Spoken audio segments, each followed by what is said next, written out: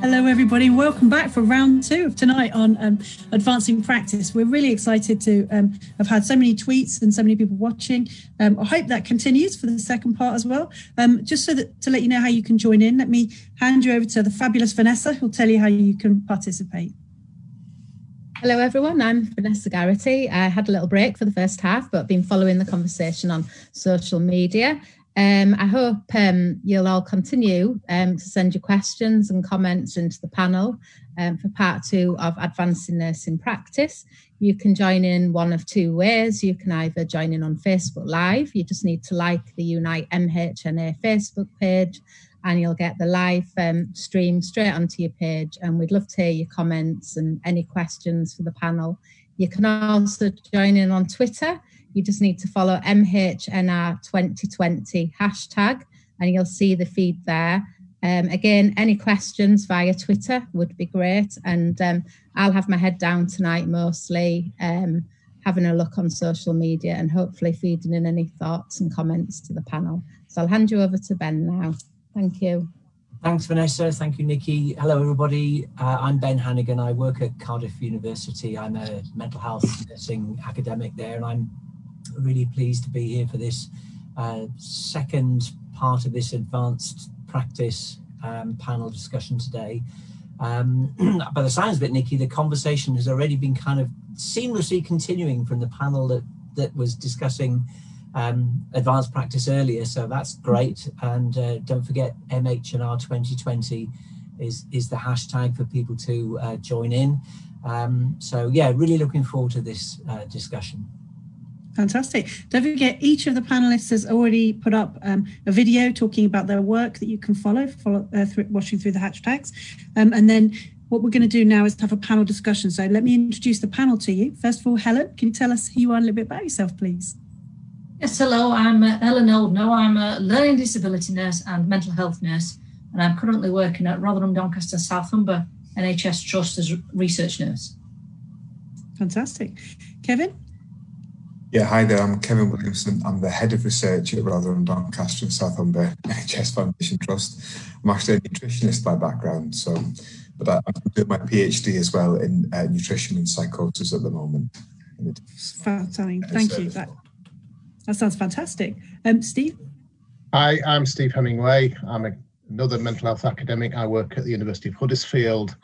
I would like to say that I would have been joined by my colleague from South West Yorkshire Partnership Trust, Karen Greenbank, but she hasn't been able to make it. So I will be talking on her behalf as well as my impressions of our work. Fantastic. So let's come to Ben to start us off. I think there's a really strong theme in your presentations, Steve, and then Helen and Kevin in your presentation too, about really encouraging people to get involved in research and to kind of make research something that we just do without thinking of it as being something that is unusual or something that is only done by a small number of people. So Steve, to come to you first.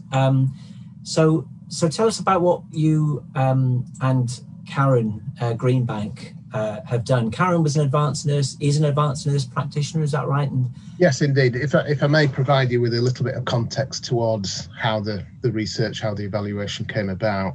I'm lucky enough to work as a memory nurse when I can get there in the trust as well. So I am part of what was a growing a number of colleagues decided that advanced nurse practice needed to develop within the memory service at first, and I was involved with a colleague called Richard Clibbins, another colleague, where we wrote about a piece of work which said that we've now got this framework, and in order for nurses to want to go and do research, it needs to be paid appropriately, so you can move from a band 6 to a band 7. Secondly, that it needed to have the requisite education to get to the, so that we're providing a pathway that way. So we've captured it that way. And then Karen's work was really about her work as a one-stop shop in terms of they used to use the word substitution in terms of nursing substituting the work of, in this case, psychiatrists within the memory service. And Karen had conversations with her prescribing, our senior colleague, Suba, who's the medical director within the trust, and they said they need to capture what had actually happened in terms of it seemingly that Karen's work and the feedback that Karen was getting from doing autonomous practice, the diagnosis, the prescribing, the continued support, so that they had one person to go to. Was well, they decided to do the service evaluation, and that's when due to the network that I'm involved in the trust, we have quite a big district, as most trusts do, and I thought this needed publishing in terms of it is not it's a survey of one person's work as against some standards, but in terms of the research, and going back to the theme that you're talking about, Ben, in terms of where do you start research? Well, I think some things, no matter, it's not a randomized controlled trial, it's not changing the world, but it's the start of something. It's the start of showing evidence that nurses need to show, certainly within advanced practice, what good outcomes they have. And certainly from, hopefully, if people have had a look at the PowerPoint and the soon to be published paper, they'll see that we've said at this point in time, this is an important announcement about how the nurse can work and how it can be captured and how it can make a difference. One of the things that really surprised me, Steve, from in your presentation was that I think you said towards the beginning that you couldn't find any published research evidence which showed that advanced nurse practitioners made a difference to outcomes, which maybe then kind of gave mental health certainly in mental health, which I was really surprised to hear actually. But I guess that also gave you a reason to do the evaluation that you and Karen and colleagues did in order to kind of fill that gap a little bit. Yes, indeed. And it probably needs, again, a follow-up. That a challenge might be that a really strong systematic review needs to look, because we did more of a narrative review when we looked at this. But at this moment in time, as far as I know, there was some really strong research that's been done with advanced practitioners. But there's a lot of literature that talks about what role they're doing, if they're making a difference. It's about time they're making a difference, but we need to start showing those outcomes. Because I think the opportunity is there, because nurses are now embedded as advanced practitioners, as Helen would report. Yeah.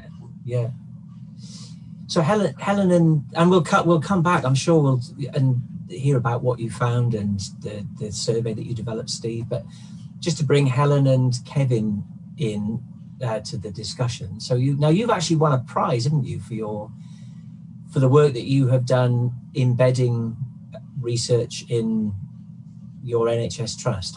Tell us about this Nursing Times Award, which we need to congratulate you for. Well done. You all right? Say that again. Yeah. You. Yeah. Okay.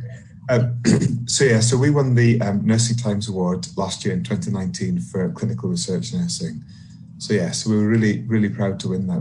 Really, it felt like a good achievement, not just for us, but for the trust. The practitioners in the trust and our research champions. So really excited to win it. Yeah, that's really good. I mean, well done, fantastically well done. And what is it you've done then? So Helen, what is it that Nursing Times recognised you and Kevin and your colleagues for having done? Well, in their summation, the right while we won, they sort of evidenced our information we gave on service user and carer involvement. And equally with that, I think what was helpful is that we work with anyone in the trust, whether they be a healthcare professional, whether they work in management, whether they work in estates and facilities if there's research and they're interested and they want to take part. So we've got a trust of over 3,000 people. And we might not get a research study in. Well, you might not be able to take part as part of the research team, but actually that piece of research might be of particular relevance to you and your personal position. So we always offer and inform all our staff of all the research that comes in, whether it be on autism or dementia or mother and baby units. Everybody has an opportunity and everybody's aware of what happens, and we can help people take part in research. But also for us as nurses, certainly mental health, we encourage our colleagues to come and join us, shadow us for the day. And we get lots of support of students that are on their degree courses and come to us for advice and help that we can give them, really, and contacts that we can make. So really it was about growing research within the trust. Got some fantastic images and stories in your presentation too. Is it you've got a community research hub? Is that right? And and there's a certainly part in your presentation where you talk about opening up, just in the way you're saying now, Helen, opportunities to student nurses who are on clinical placement with you to become involved. Yes, we're one of the first trusts in our locality to do that, to offer ourselves as a placement for student nurses. And I know that the situation is changing about AHP professionals and their training. So we will welcome everyone to come and have a look at what we do and hopefully get the research bug. Yeah. How do you do that then? How do you, because I've certainly had experiences where I've approached colleagues in NHS organisations to encourage them, for example, to perhaps join a research study that I might be involved in, or I've maybe approached teams with a view to inviting them to invite people who use their services to join research studies. And sometimes people are really keen to be involved. Sometimes people are less keen to be involved and don't necessarily automatically see the relevance or the importance of being part of a research project. What are the things that you're doing then that allow you to overcome that? How are you kind of building this research culture? We make a really good cup of tea. I think that's the first thing that we do. And coffee. I think, joking aside, I think it's really important. I mean, we've got Helen, who's a fantastic, nurse working with us, and I think there was one of the study teams recently that came there, and they actually went away with the phrase "Be more Helen," just because of the kind of that involvement and that inspiring all the clinical teams. We've got another nurse in the trust that works in our children's care group, and she's been really keen to grow it with practitioners in her own division, really. And she set up a community of practice group specifically for research, so doing bite-sized pieces.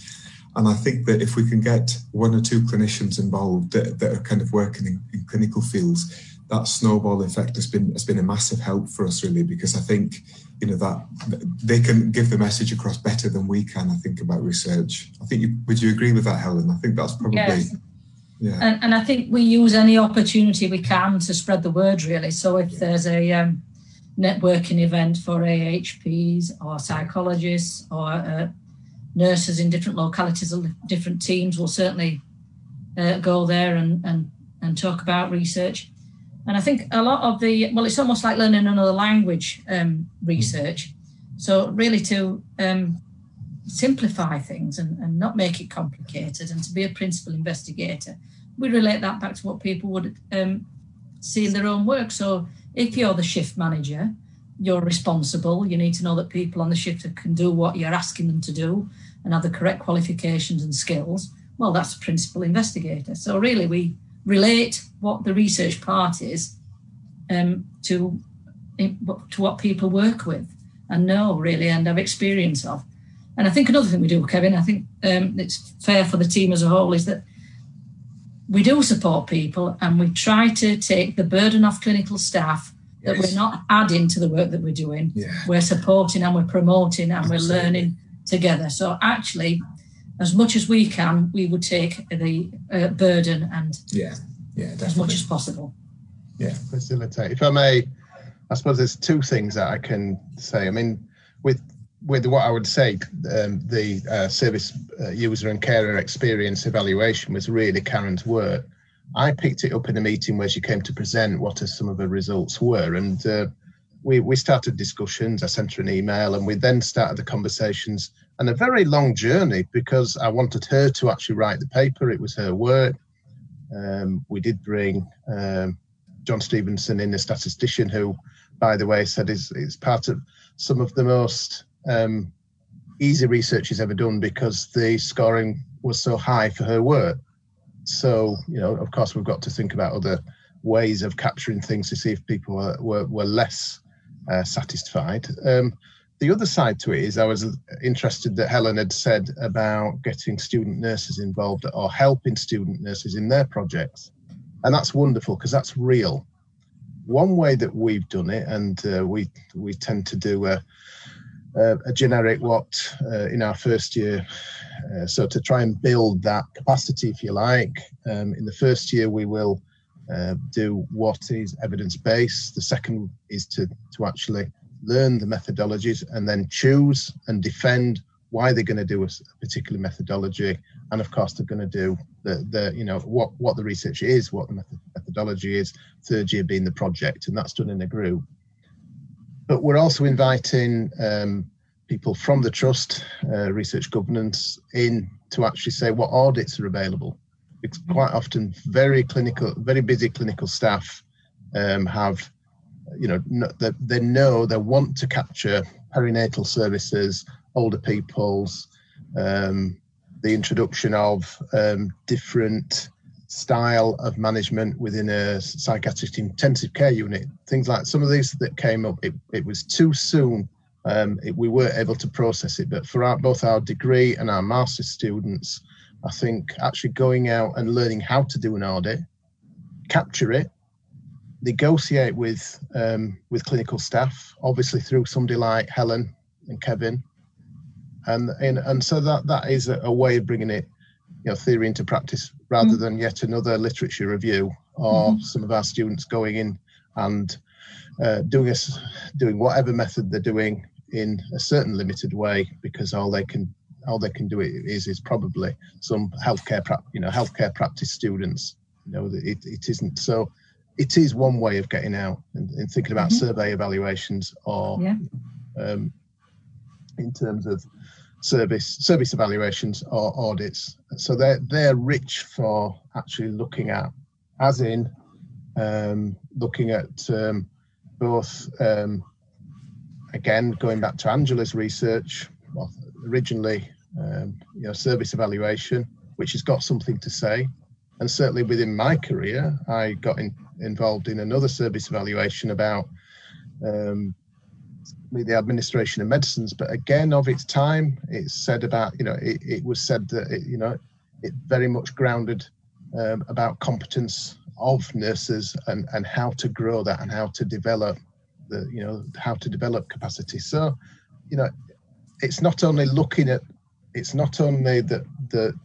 universities will lead, but it's also helping helping trusts, people like Helen, to actually highlight what research is going on, and maybe involving some of our students in coming in and doing some actually clinically based evaluations. And there are some really very fine distinctions between things like service evaluation, audit, research, service improvement. A lot of the methods, the techniques have always seemed to me to be, there's a big overlap, isn't there? So in all those different activities, people might find themselves reading through notes, they might find themselves asking questions of people, they might use surveys like you did, Steve, in your evaluation. So there's a lot that can be learned, I would have thought, in undertaking things like audit, which is something that student nurses clearly can do, and registrants too, which are great preparations then for people who might want to become involved in research. There are definite overlaps, I think, between those kind of activities. It's often the context, I think, in which questions are being asked and the kind of governance frameworks and the kind of overall aim that makes the difference. But the actual techniques or the gathering of data, data collection, that happens in all those kind of types of activity, doesn't it? Yeah, and within audit, some people describe it and say that it's a way of avoiding ethics, but no, the governance department will make sure, research governance department, Kevin, Helen, will make sure that everything is carried through, so that they will have to do some form of ethical validation. Yeah. Oh yeah. Yes, I'd like to say Kevin and I did a piece of service evaluation on dietary intake in dementia inpatient area, and certainly everything was ethically to the standards of research. So from the consents, perhaps a permission weren't through an NHS ethics, but it was certainly permissions through our care trust. So all the governance that was laid out for research, we followed through for service evaluation through to the publication. Absolutely. And our student nurses, the nursing team on the ward were all involved in that. That we're learning for us all. And of course, the fun part is the data collection, isn't it? Is always the best bit, the meeting people, getting the data. And had a good time, didn't we? Yeah. Absolutely. Yeah, meeting people, for student nurses, they always say that it's more the fun part once they've decided what they're doing and they actually enjoy. They certainly value those conversations about the research questions and how they're going to focus, what they need to do, but they can start to see how difficult, it's never easy, because there's always things that you've got to overcome to enable that data collection that Ben was talking about. But again, that's where your role comes in, Helen. Yeah.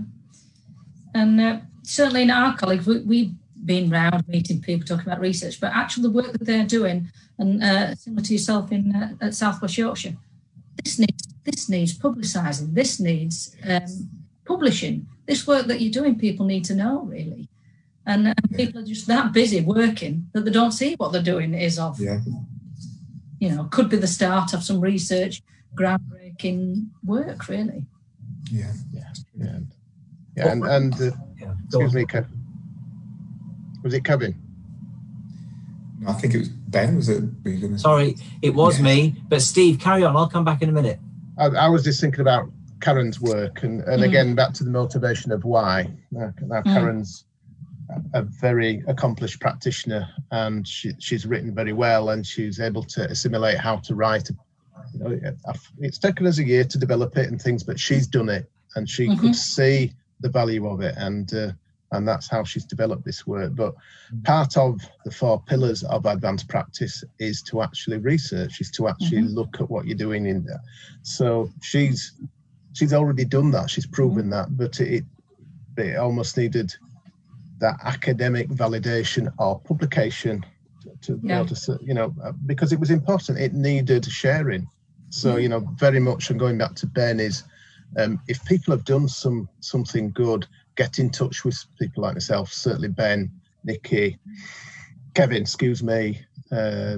Helen, to actually think what can be done with it, because it is so important. And again, it's back, how do you start in research? Well, quite often you've probably done the research, or you've got a strong hunch of what is going on. So how do you capture that? And that's when you bring people like ourselves in.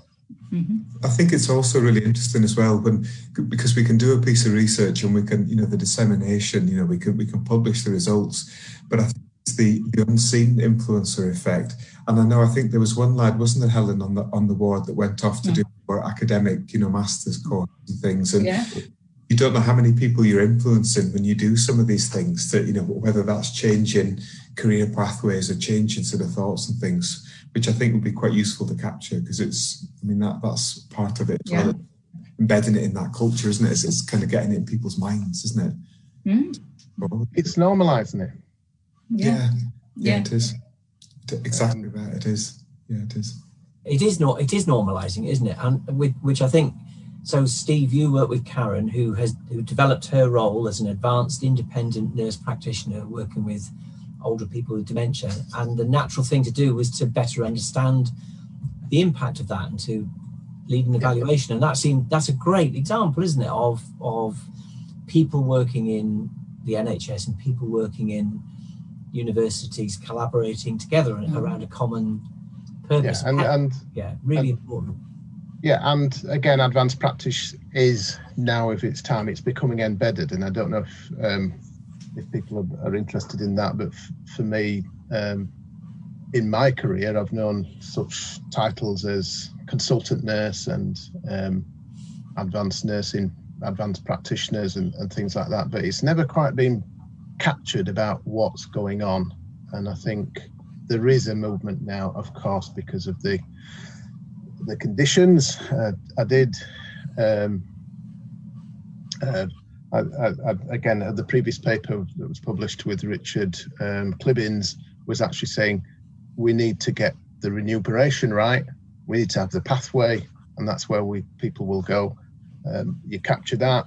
So that's a paper. It's not research, but it's a position paper. It's saying this is what's happening, but within the same piece.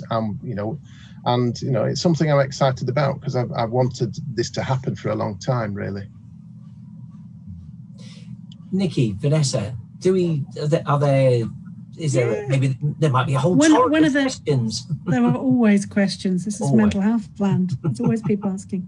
And I think Steve's making some really valid points, that for discussions and for nurses to be thinking and sharing ideas, position papers are really important. Discussion papers are really important. Like even stuff like getting started with things like day in the life, that kind of stuff really opens us all up to thinking about how we're all working, what problems we share, what solutions we can generate together.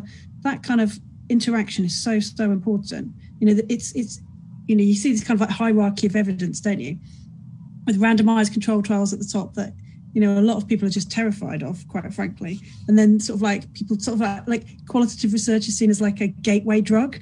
It's like, because you like a little bit of a chat and you start to find your way in. But for me, when I first started doing research, it was evaluations. And I stumbled into research without even realizing I was doing it as a practice development nurse and a ward manager back in the day. Start off doing evaluations, benchmarking, and you kind of get some skills which are transferable, as Ben was saying, and then you can kind of move over. So I think there's a lot to be said for the more debate and the more cross-pollination we have, the more people will be asking the right kind of questions and having the kind of conversations that really help us move forward. Did you want to read out the questions, Vanessa, or do you want me to bang on? You're on mute. I've wanted to say that to somebody else all day. I've always one on mute.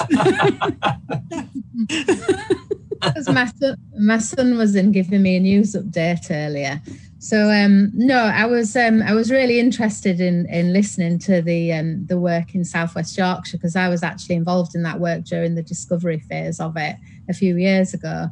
And I suppose that got me thinking really that nurses also need to be involved in research, because often it's nurses who know the services inside out and are delivering a lot of the care and have the relationship with people.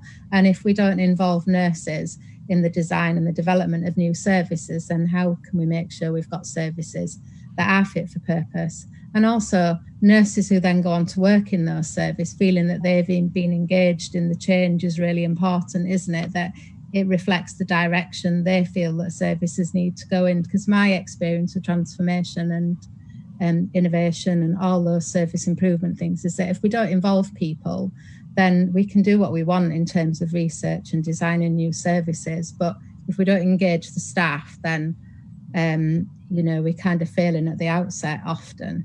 So, and it kind of links to one of the questions that we've got, which Nick has sent through, which is, I kind of feel like this is related in a way to what I'm saying, and that is, what are the views of the panel in relation to how nurse education and clinical practice is separate? This isn't found in other healthcare professionals.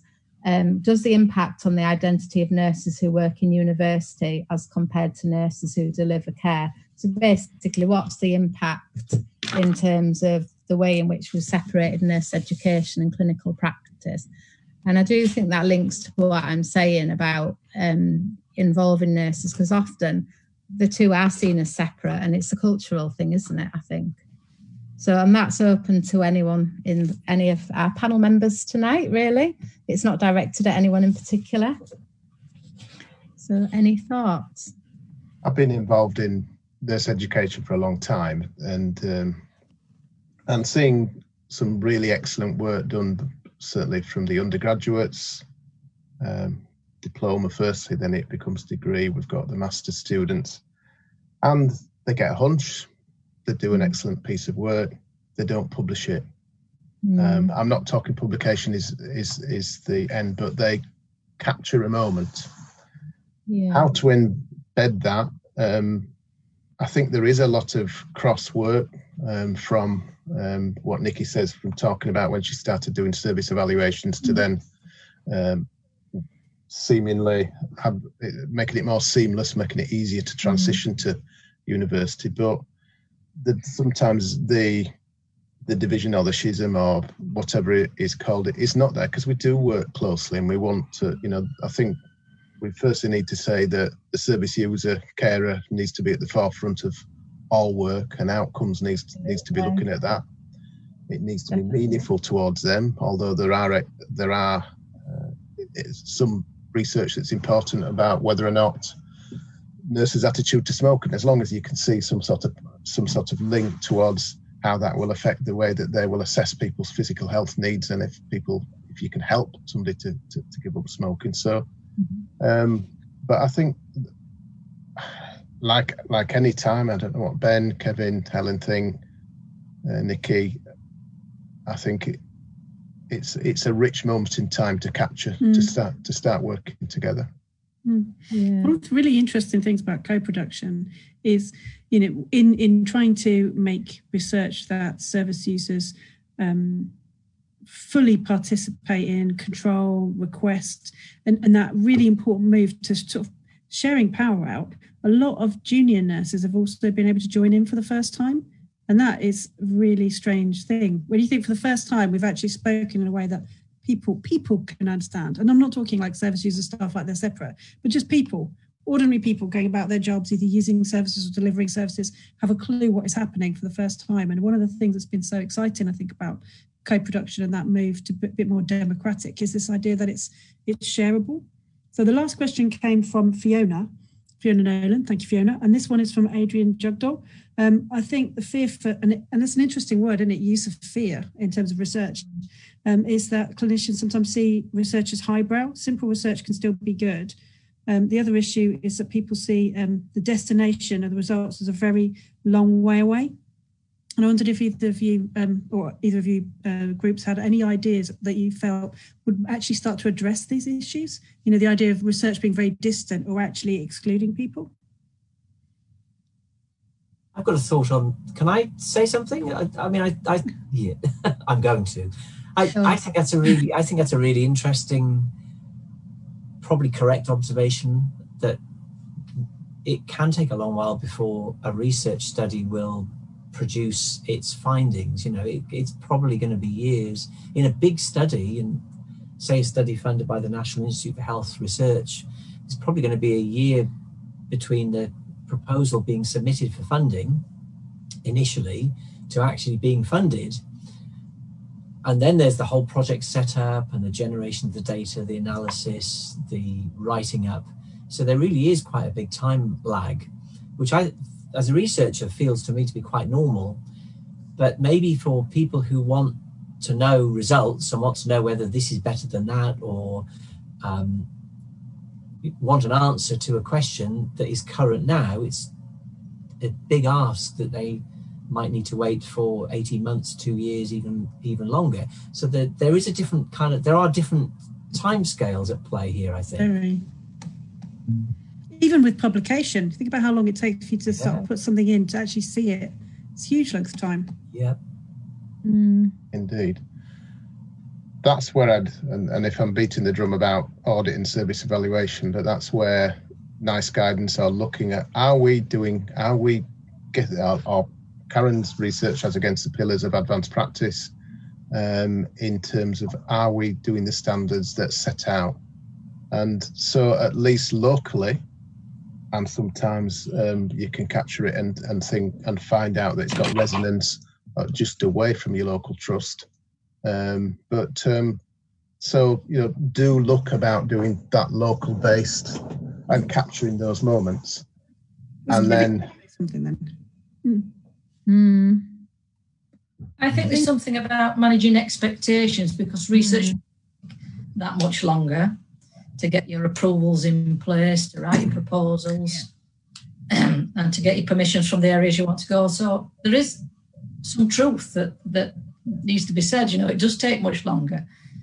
But you can, as Steve said, and as we've mentioned earlier, do other work for you. And there are transferable skills in the audit, in the evaluation, in writing, even reading a report that you can spot if there's any bias, if there's any issues in the work that's being done, any flaws that are obvious. So I think, that we just need to be realistic. Research to be done properly needs to be takes that much longer. Yeah, I think I would agree with that. But I also think as a team, we've really tried to kind of offer some of the nurses that are interested to do their own projects the chance to jump on some of the ones that are already sort of open, and like some of the NIHR projects that we're recruiting to, because it helps sort of build that skills and that confidence. And it's interesting that the word fear was mentioned earlier, because I know that you'll agree, I'm sure you'll all agree, that I've had a lot of nurses say to me that that they're too frightened of it, and then we had to submit a proposal for an academic qualification for a research study, and they've come to seek some advice, and they're usually absolutely spot on and fantastic ideas that that they've really thought through. So I think some of it is the confidence thing, isn't it? So that's something that's something that can be worked on, can't it, by sort of pitching into other projects and kind of work there on things. So I think that's a way of helping that, isn't it? So I'm aware that we're kind of heading towards probably having to close down our discussion, and we should think about some of our concluding thoughts, perhaps. I'm just going to come, Vanessa, to you, because I think you've probably got a comment. Do you want to share that? Yeah, just a comment about and we, this is something that we probably need to come back to as well in future episodes about. Nurses don't always just need to be involved in the research, but it's also about how we make sure nurses are up to date with research as well, isn't it? And things like this are great because they're really open and they're inclusive and anyone can attend them. But, often nurses don't have access to up-to-date research, or, they're busy doing the day job, and the culture is that they don't have the time for professional development. So I think, it's something about thinking about how we make research more accessible to nurses so they can use it in practice, but also how they're involved in the conversation like this one, because it's also about nurses being able to critique research, isn't it? And say, well, that wouldn't work in practice because of this, this and this, or that would be great in this area where I'm working, or so on and so forth. So it's not really a question as such, it's more a comment. And I don't think we can probably do much justice to it now, other than to say to people who are watching, it's really important that you are involved in these conversations throughout this week and, ongoing really with MHTV and any other opportunities that you can access. Because it's not just about going to formal events, is it? It's about being able to access research in other ways, such as through social media as well. Yes, it definitely I don't know if anyone else has got any thoughts, but that was it really. I agree with all of that, Vanessa. I do. Helen, any kind of closing messages for you? Is there kind of one thing you'd want to share with people? Well, just to get involved, really. Every trust will have a research department who are helpful, friendly people. Just go and have a chat, really. It's not, we try not to have barriers, really, and support people. So please get in touch with your local research team as much with your academics. Yeah. So pick up the phone, email, get in touch with our departments, get involved, find out what's going on. Yeah. That's great advice, isn't it? Yeah, definitely. Steve, how about you? I would like to say that if anybody's really interested in the actual more about the actual survey evaluation and how Karen came up with the ideas and developed it. On the slides there is her email. Certainly her email is on the front page of the soon to be published article, so they'll be able to see that.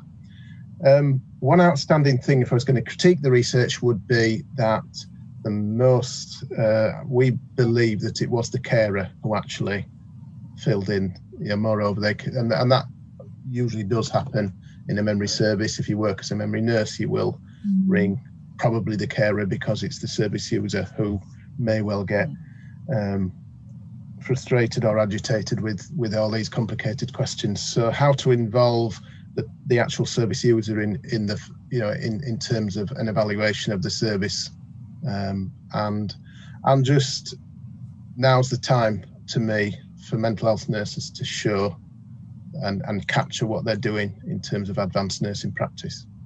Yeah.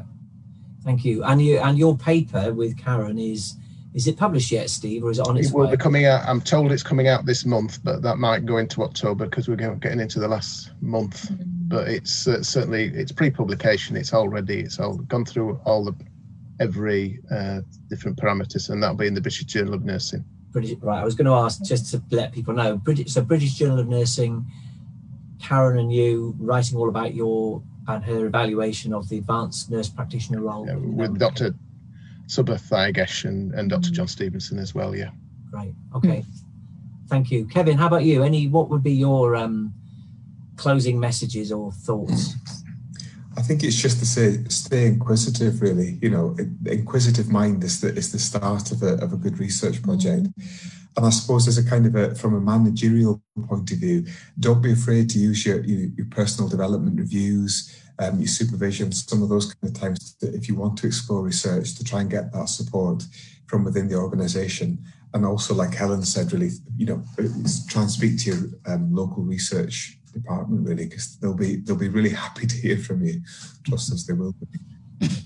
Your phones will be ringing off the hook. We hope. Yeah. Yes. Nikki, how about you? Don't be intimidated. I think when I first started, I assumed everybody in the world was much, much, much smarter than me, and that I had nothing to contribute. They'd already thought of everything. It's not true. Different perspectives of what drives everyone forward. It's got intelligence, not that much to do with it. Knowing your job, knowing the things that are important, knowing the problems that need to be solved, and actually communicating with your research department, getting involved. I mean, look at these guys, these researchers. They keep saying, call them. Call your research department and say, Kevin Williams said it was okay. Absolutely participate. And also, if you don't understand, say, the times when I've really struggled to keep up, and all I had to do was turn to the person next to me who really wanted to share their knowledge and say, can you explain it again? And so don't ever assume that people will think less of you for asking, because they won't. They're desperate to tell you about their research. One of the biggest mistakes you can make at any conference is to stop anybody. Tell me about your research. You never get away from them. Thank you, Nikki. Yeah, Vanessa, how about you? Do you have any closing thoughts?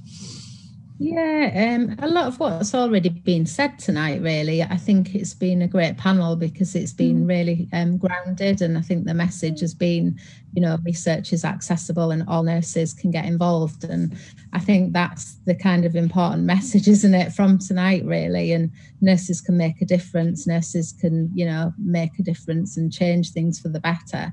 And you don't need to be highbrow to get involved, as somebody said in a question. And I think my comment, what I said at the end, really, about even if you don't want to do research, you can still get involved in research. You can still read research and change your practice based on research as well. So I think for me, that would be my question. And I think it's an ongoing conversation, isn't it, that we need to continue to have. So that's it from me, really. And thank you, everybody. It's been really interesting, as always, tonight. I've really enjoyed it. I've learned a lot. I've learned a lot. And for me, I would just say that research is most definitely everybody's business. So I would echo everything that's been said. I'd encourage people to become more involved in it. There's so many ways of becoming involved in research. And we've heard loads of examples today about how people might do that. Don't be shy. Yeah, absolutely. Then I guess all that remains is say good night to everyone. It's been a late one. Night night. Take care. Bye bye. Good night. Thank you. Bye. Thank you very much.